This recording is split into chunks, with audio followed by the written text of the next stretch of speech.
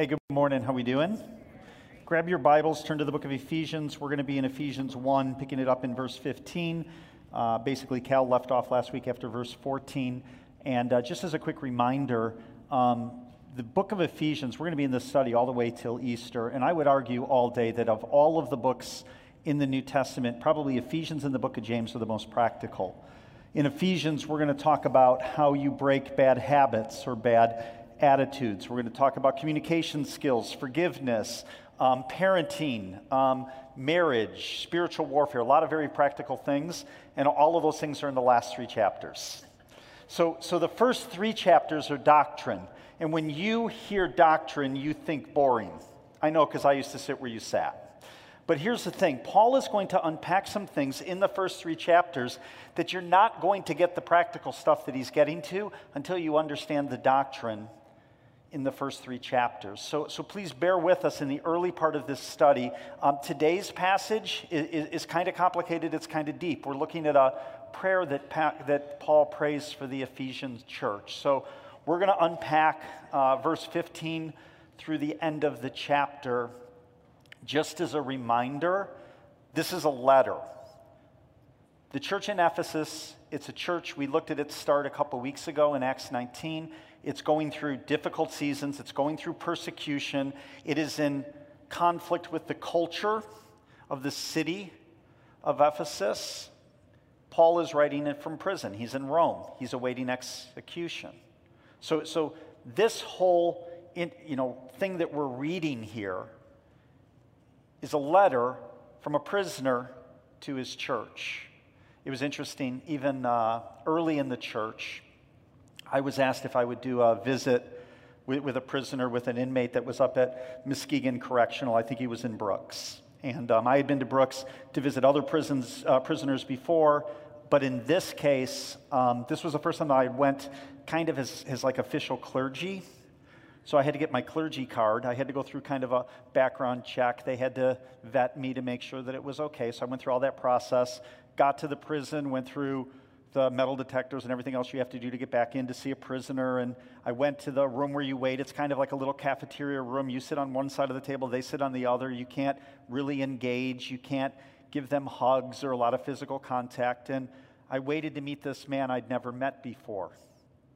And his circumstances were he was in jail for life, no chance of parole. And he was probably, when I met him, maybe 35, maybe late 30s, early 40s. There had been a crime when he was in his early 20s. He had been part of a robbery that had gone bad. As that robbery went bad, a man had been shot and killed, and though he didn't pull the trigger because he was there as part of the robbery, he was sentenced first-degree murder, no chance of parole. We'll call this guy Anthony because that was his name, okay? So it was Anthony that I was visiting that day. And as I went in to visit him in prison, I really didn't know what to expect. And he kind of came out. I was seated first, and then some guards brought him into the room. And the minute that he saw me, a big smile broke out from his face. His mom had been like, it's going to be such an encouragement for you to visit him. And you could tell that he was encouraged. And then he sat down. We kind of greeted each other real quick. And then he asked me the important question, did you bring money? And I'm like, okay, what's the deal? And so I'm just going to tell you, if you ever visit a prisoner, this was my rookie mistake. They live to see visitors, not only to see you, but because if you bring money, they can get food out of the vending machines. Like, this is critically important. If you visit a prisoner, you've got to have money for the vending machines. So he's like, do you have money? And I'm like, yeah, I've got some money. And luckily, I had some singles and some 20s. And he's like, well, can you go buy me a cheeseburger? Because there's nothing better than a microwavable cheeseburger out of a vending machine, right? So I go and buy the burger. Let's say I think it cost maybe $4. Bought him the burger, and he was like fired up, and we began to talk, and he devoured that burger, and he says, can I have another? And so the first burger cost me $4. If I remember correctly, the second burger cost me $42. 2 singles, 2 20s. It recognized the 20s as singles. The third burger was $80, okay? So I didn't have the heart to tell him as a prisoner that I'd ran out of singles and I wasn't going to say no. So as he sat and ate the $80 microwavable cheeseburger and we began to talk, it was interesting, the discussion. Knowing I was a pastor, he had a bunch of questions about the Bible. I hadn't brought my Bible. I didn't bring that in. And as we talked, maybe it was an hour, hour and a half. I don't remember how long. Here's what I'm going to tell you. That guy knew Scripture upside down and backwards. Anywhere I went in Scripture, he could go. Old Testament, New Testament. I'd refer to a passage, and the guy would start quoting it. He loved God's Word. He'd been saved in prison. His life was completely transformed. And we talked about what it was like, life in prison, and he asked me what was going on outside in our culture. And after an hour and a half there, I don't know if I encouraged him. I know he encouraged me. And as I left, he looked at me and he said, I'm going to pray for you. That's humbling when the prisoner is praying for you. Well, that's what Paul's doing here in 1 Thessalonians when he's writing to the church in Ephesus. In spite of the fact that he's in prison, in spite of the fact that he's awaiting execution, the church is heavy on his heart, and he's like, I'm going to pray for you. And we're going to look at that prayer. Let's jump in verse 15. It says this. It says, for this reason is how verse 15 starts. I'm not going to even get past the first three words. For this reason, that's based off a reason. And let me just remind you of what Cal taught you guys last week. Paul begins his letter to the church in Ephesus saying, here is your identity because you are in Christ. And he spends 14 verses, 11 of the verses are one sentence. It's got no punctuation, over 200 words long in the Greek. Paul is an educated scholar and he forgets punctuation. He's pretty excited to tell them what's going on. And he lists off all the things that are our identity because we're in Christ. He says in verse 3 that we're blessed, we're citizens of heaven. He says in verse 4, we're chosen before the foundation of the world. Verse 5, we're adopted. In verse 7, that we're redeemed and forgiven. In verse 8, that he's made known, we're enlightened. He's made known the mystery of his will to us. Verse 11, we have an inheritance. Verse 12, a hope. All of this, verse 13, it's sealed, it's guaranteed, it's promised because of the Holy Spirit. Nobody can take these things from us. And Paul didn't just talk about our identity in Christ. Cal pointed this out last week. In those verses, 3 different times he says, to the praise of his glory, to the praise of his glory. You're not given this identity by Christ. He hasn't given you all of these things because you are in Christ to do nothing with them. Your identity drives a purpose, and your purpose is to the praise of his glory. That's what the church is called to. So what Paul does in verse 15 is he says, for this reason, because of all these things, then look what he does next. We're going to spend some time here. It says in verse 15, for this reason, because I have heard of your faith in the Lord Jesus and your love towards all the saints. So Paul's in prison in Rome. He's looking for reports from people who have been in Ephesus. Hey, do you know about the church? What's going on in the church? How are they doing? And he's giving thanks because 2 things. There's 2 tests to prove that they are really in Christ. Here's the first one, their faith. Now, it's important that we take a moment. If you want to make sure that you're in Christ, if you want to make sure that these promises apply to you, what does it mean to have faith? Like, what are the essentials? What are the non-negotiables?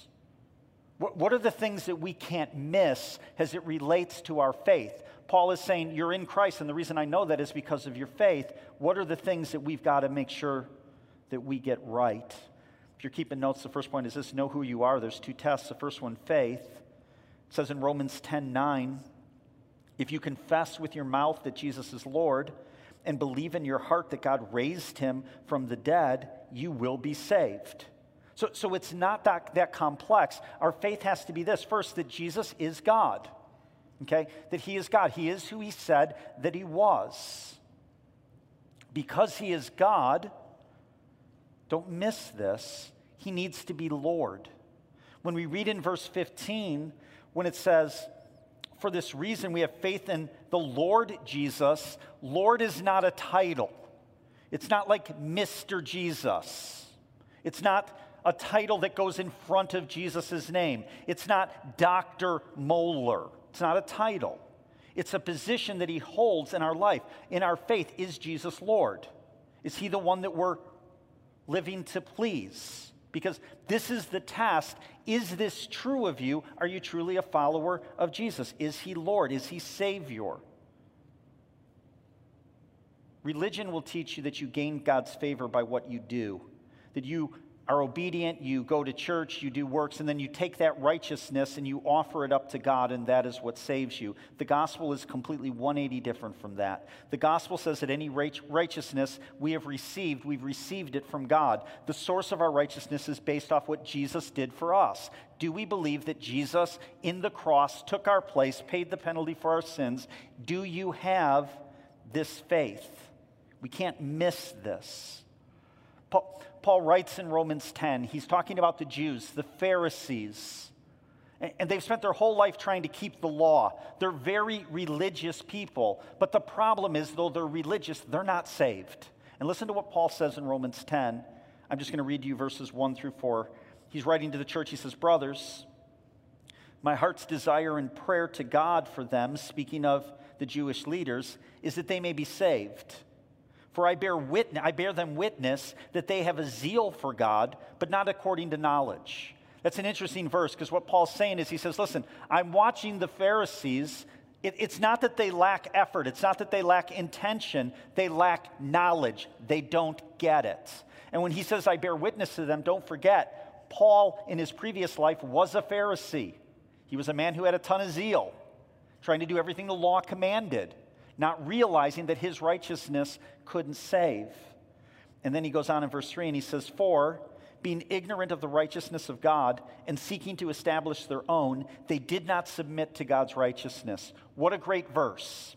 What he's saying is they were trying to be righteous on their own, and what they wouldn't submit to was the fact that only God could make them righteous. And he did that through Jesus Christ. See, here's one of the things. Your faith is actually humbling. Can't do it on your own. The faith that saves you is a humbling faith where you say, I can't do it on my own. I need a Savior. He says of the Pharisees, they wouldn't humble themselves. They were prideful. They were doing it on their own righteousness. And then he says in verse 4, "For Christ is the end of the law for righteousness to everyone who believes."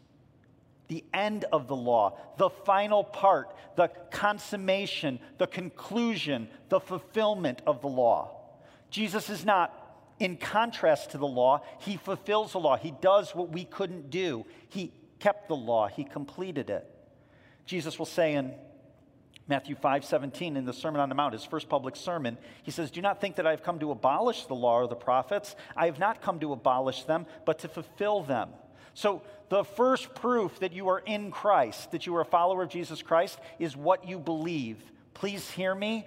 Faith is the primary determination of whether or not you are saved. It is primary. It is more important than what you do.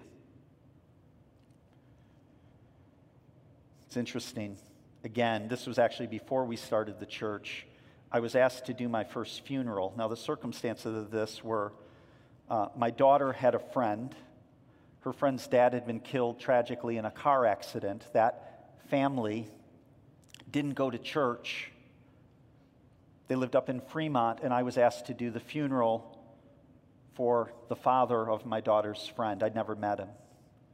And so I said I would, and I went and met with the widow, and I met with his kids, and we began to plan the funeral. And what became very apparent very early is this is a family that didn't have a lot of faith. They didn't go to church.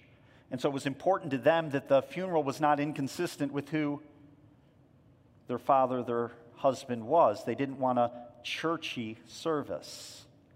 So they didn't want any Christian music, and we sat and we planned the sermon. It was very, very simple, or the ceremony. It was very simple. It was going to start out with a welcome. I was going to give a prayer. There was going to be a video tribute. There were going to be 3 eulogies, and then they wanted a very short message from me, only 5 or 10 minutes, just very, very quick. I'm like, great, I can do that. And it was a 1 o'clock service, 12:15, 12:30, people started to show up. By 12:30, the room was full. There were hundreds of people at this. This man had had an impact on his community. There was a lot of support for his family, and he was a good man. About 20 minutes before the service, the daughter that my daughter knew called me and says, we need you in the back. The family's in a fight. I said, what's going on? Well, the widow has been approached by her husband's parents, and they've brought their pastor, this old guy, and he wants to do a part of the service. They want him to be the pastor that leads it. It's 20 minutes till the service. I go to the widow, I said, what do you want? She goes, I don't want anything to do with that guy. I want him to have no part in the service. So I'm the mediator in this dispute. I go back to the deceased parents. I'm like, your pastor gets to play no part. They weren't overly happy with me. 10 minutes before the service, the 3 guys that were going to give the eulogy, all 3 of them back out. It's too hard. Can't do it. I've never met the man. I have to do the funeral. The guys that know him won't do it. So now if you look at the program that we've put together, it's prayer, welcome, video tribute, message, done. And I've got to give a message about a guy I know nothing about. So we start the service, I do the welcome, I say a prayer, the video tribute goes off. It's a 2.5-minute tribute with pictures to the Beach Boys, Aruba, Jamaica, Ooh, I Want to Take Ya.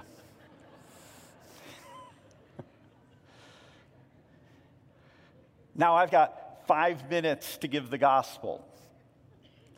I stand up, I look at the crowd, and I say, you know what, some of you, appreciate so many of you coming, supporting the family. Some of you are very confident on where this man is today because he was a really good man. And about half the room shakes their head, yes. And then I look and I say, but there's another half of you who aren't real sure where he is today because he never went to church. Crickets. The room is very quiet. How am I doing so far, by the way? First funeral. And I let that hang for a minute. And then I said, I've got to be honest with you, I never met this man. I don't know that much about him. I'm not his judge. Nobody in this room is his judge. But there is a judge, and the criteria of how and what he'll be judged by is very, very clear in Scripture. Let me show it to you. And I took him to a passage, 1 Thessalonians 4, that I've used in every funeral that I've ever performed. If I do your funeral, I'm using this passage. Just know it, okay? But it's 1 Thessalonians 4. It says this in verse 13. But we do not want you to be uninformed, brothers, about those who are asleep, that you may not grieve as others do who have no hope. Paul's been asked a question by the church in Thessalonica, what happens when you die? And what Paul does in answering that question is so profound in that verse. Don't miss it. He takes all of humanity, anyone who has ever lived, is going to live, is living now, all of humanity, and he immediately cuts them and divides them into 2 camps. There's brothers and there's others. There's those with hope and those that have no hope. You're either a brother or another. You either have hope or you have no hope. Which is it? What determines whether you're a brother or another? We'll look at how he answers it in the next verse. He says, for since we believe that Jesus died and rose again, even so through Jesus, God will bring with him those who've fallen asleep. He says, the thing that makes the difference is where you have placed your trust, where your faith is, what you hope in. Hope is primary. It's the first test of whether you are a follower of Jesus Christ. That's test number 1, but please don't miss test number 2 at the end of verse 15. It says this at the end of verse 15. I've heard of your faith in the Lord Jesus and your love towards all the saints. The second test is this, and I'm going to use a broad word here. It's transformation. Faith is primary, practice is necessary. If you're keeping notes, the big idea this week is a faith that hasn't changed you, it hasn't saved you. If your faith hasn't changed you, it hasn't saved you. Paul is saying, I understand your faith, and then the evidence of your faith is the fact that your love is growing. A couple weeks ago, I taught from Acts 19 about the start of the church in Ephesus, and I said, here's how you know that there's transformation taking place. They're dragging their sin into the light. They're making Jesus most treasured in their lives. The proof of your faith always flows into your actions. If I were to ask you, do you know if you're saved or not? Like how would you answer that question? I'm sorry, not saved. Well, saved. We'll go there first. If you know if you're saved or not, how would you answer that? And many of you would do this. You'd say, well, I was baptized. I prayed the sinner's prayer. I went through a public confirmation. That's how I know that I'm saved. You're looking at an event in the rearview mirror to establish your confidence that you've been saved. And by the way, a point of decision is important. There needs to be a point where you recognize your need, that you're a sinner, that you need to call on Christ, that he saved you, that the work that he did on the cross changes everything. But here's the question that I would ask you. Andrea, I'm going to pick on you. Can I do that? You sat up front. It's your fault. How long have you been married? 15 years. Okay. Question for you. How do you know that you're married? It's the license. Okay, did you frame the license? Does it live somewhere in your house? Okay, so tomorrow morning when you wake up and you look next to you in bed, you go, am I married to this guy? And you go, I must be. There's a marriage license. That's your proof. You refer to the license. Okay, that's it. Okay, do you wear a wedding ring? Okay, can you take it off?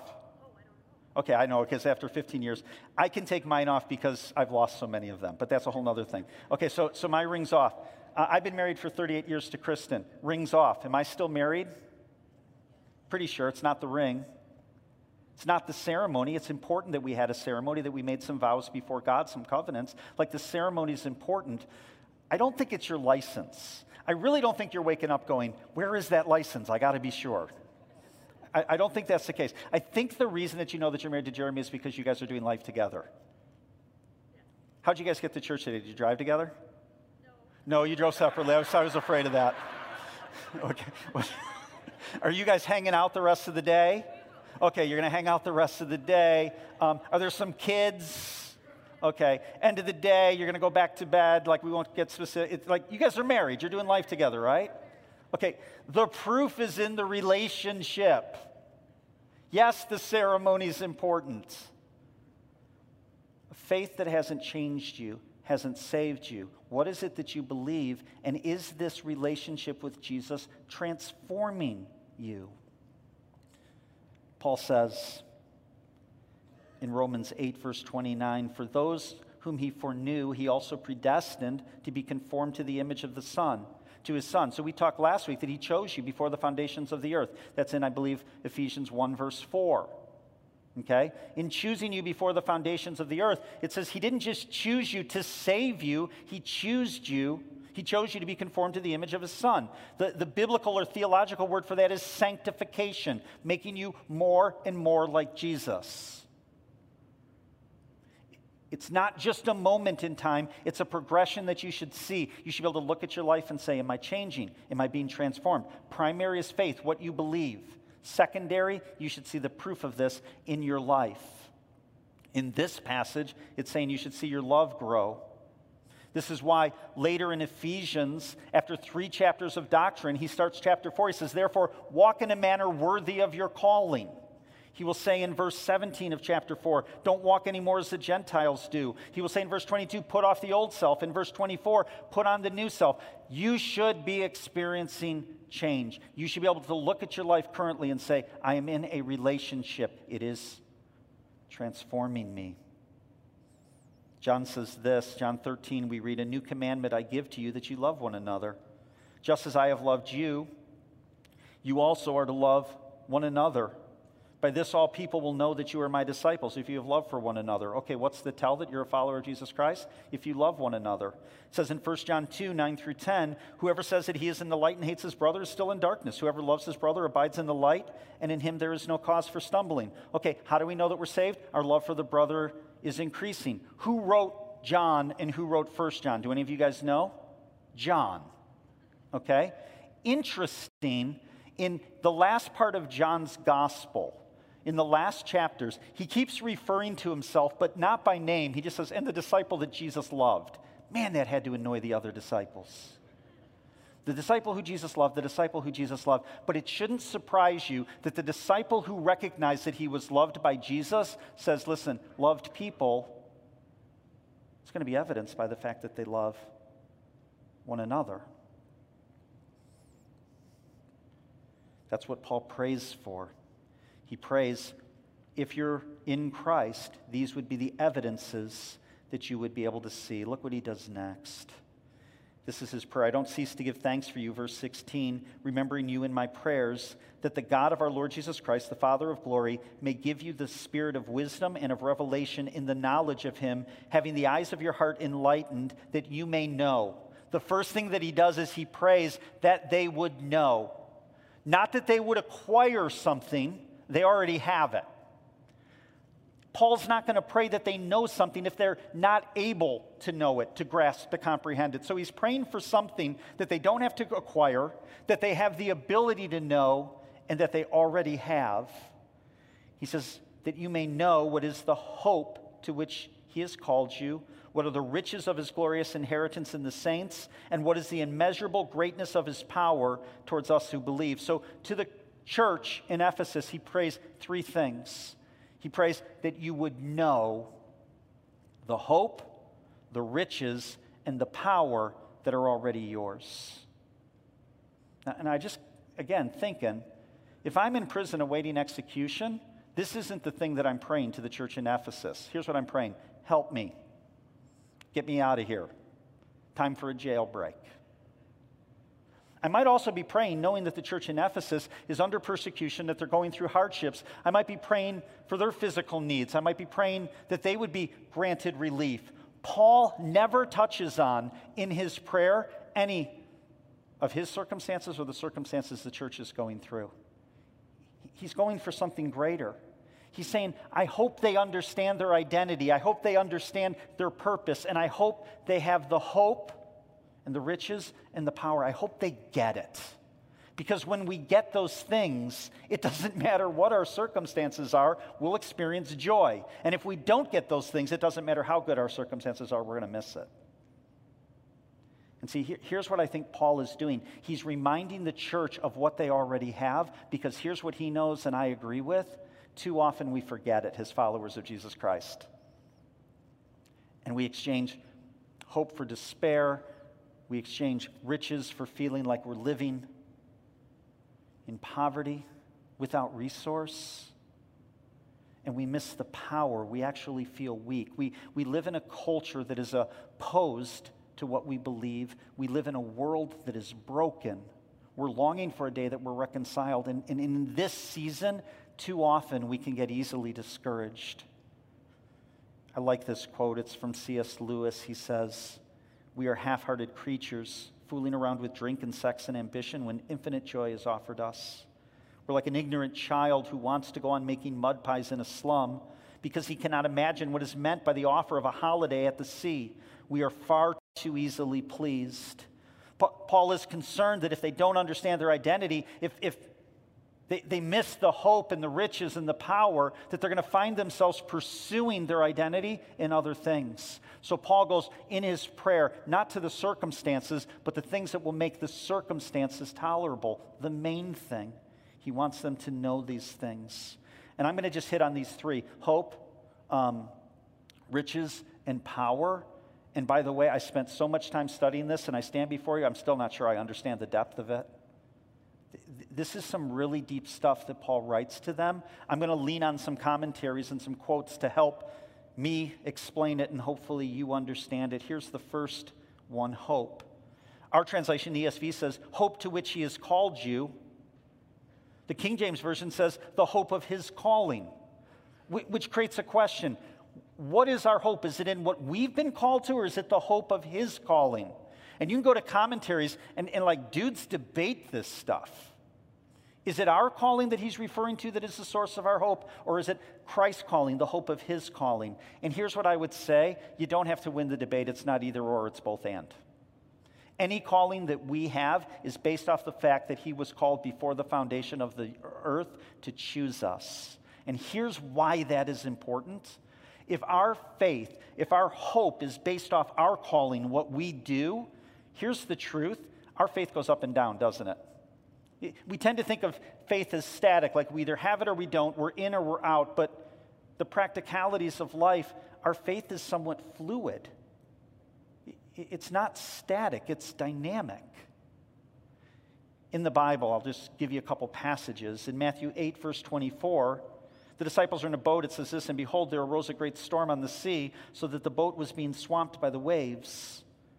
But Jesus was asleep, and they went and woke him, saying, "Save us, Lord, we are perishing." And he said to them, "Why are you afraid, O you of little faith?" So in that story, the circumstances, the trials, the storm, their faith was weak. In Matthew 6, verse 25, it says, "Therefore I tell you, don't be anxious about your life or what you will eat or drink, or your body, what you will put on. Is not life more than food and the body more than clothing?" Verse 30, "But if God so clothes the grass of the field, which today is alive and tomorrow is thrown into the oven, will he not much more clothe you, O you of little faith?" So in two passages, one based off circumstances, one based off anxiety and fear and worrying about tomorrow, he's talking to disciples whose faith in that moment is weak. And by the way, faith can ebb and flow really quickly. In Peter, he's like a samurai warrior in the garden cutting off a Roman soldier's ear, and then just a few hours later, he's denying Christ 3 times. Like that's a pretty big reversal of confidence, reversal of faith. And what Paul's saying here is he's saying, listen, our faith is going to ebb and flow. And quite honestly, for the church in Ephesus, I'm praying that's not you. I'm praying that your confidence has a foundation that's greater in your own calling, but it's actually in the calling of the one who called you. Because he is always faithful, he always keeps his promises, and he always accomplishes exactly what he sets out to accomplish. Then he says this. He says, "the riches of his glorious inheritance of the saints." Again, a difficult little phrase. You'd miss it if you just read it really quickly. Trust me, I did. But then as I began to study it, one thing I want to point out to you, who's the inheritance? Is it ours or is it his? The text says it's his inheritance. In verse 13, he was talking about our inheritance in Christ, but now it's shifted. It's talking about Christ's inheritance. What is his inheritance? It's of the saints. This is his inheritance. Christ's inheritance, Paul's talking about. Let me do my best to explain this. I'll read a quote from the commentary written by F.F. Bruce. He says this: Paul prays here that his readers will appreciate the value which God places on them, his plan to accomplish his eternal purpose through them as the first fruits of the reconciled universe of the future, in order that their lives may be in keeping with the high calling, and that they may accept with grateful humility and grace and glory thus lavished on them. Here's what he's saying. Of everything in the created universe, we are most treasured by Christ. Don't ever think that you're not loved by your Savior. I'm going to say a little more on this at the end. Here's the third thing. He speaks about power. Look at verse 20. He says this, verse 19, "And what is the immeasurable greatness of his power towards us who believed?" And then the proof of that power is verse 20, "According to the working of his great might that he worked in Christ when he raised him from the dead and seated him at the right hand in the heavenly places." He goes, you got some questions whether God has power? Your life's spinning out of control? You got some trials and you're wondering where God is? Hey, let me explain something to you. Here's his power on greatest display. He conquered death. Now, if we were looking and saying, hey, God, make your power evident, we could look to some things that we see in nature, right? We could look at a hurricane. We could look at a tornado. Right now, I think there was a volcano that erupted somewhere out in the ocean. They got tsunami warnings kind of up and down our west coast. Like, there's a lot of natural things and disasters that would point to the power of God. We could look to other creatures that he's created. In Job, he says, look at the Leviathan, Job, and all of these creatures that he's created that are demonstrations of his power. I can't relate to the Leviathan thing, but here's what I know. In our house, when we were raising our kids, way too much emphasis on Shark Week. I've got adult children who won't go in salt water to this day, okay? Like, way too much emphasis on Shark Week. Hey, by the way, why are sharks, when we look at their power, why are they scary?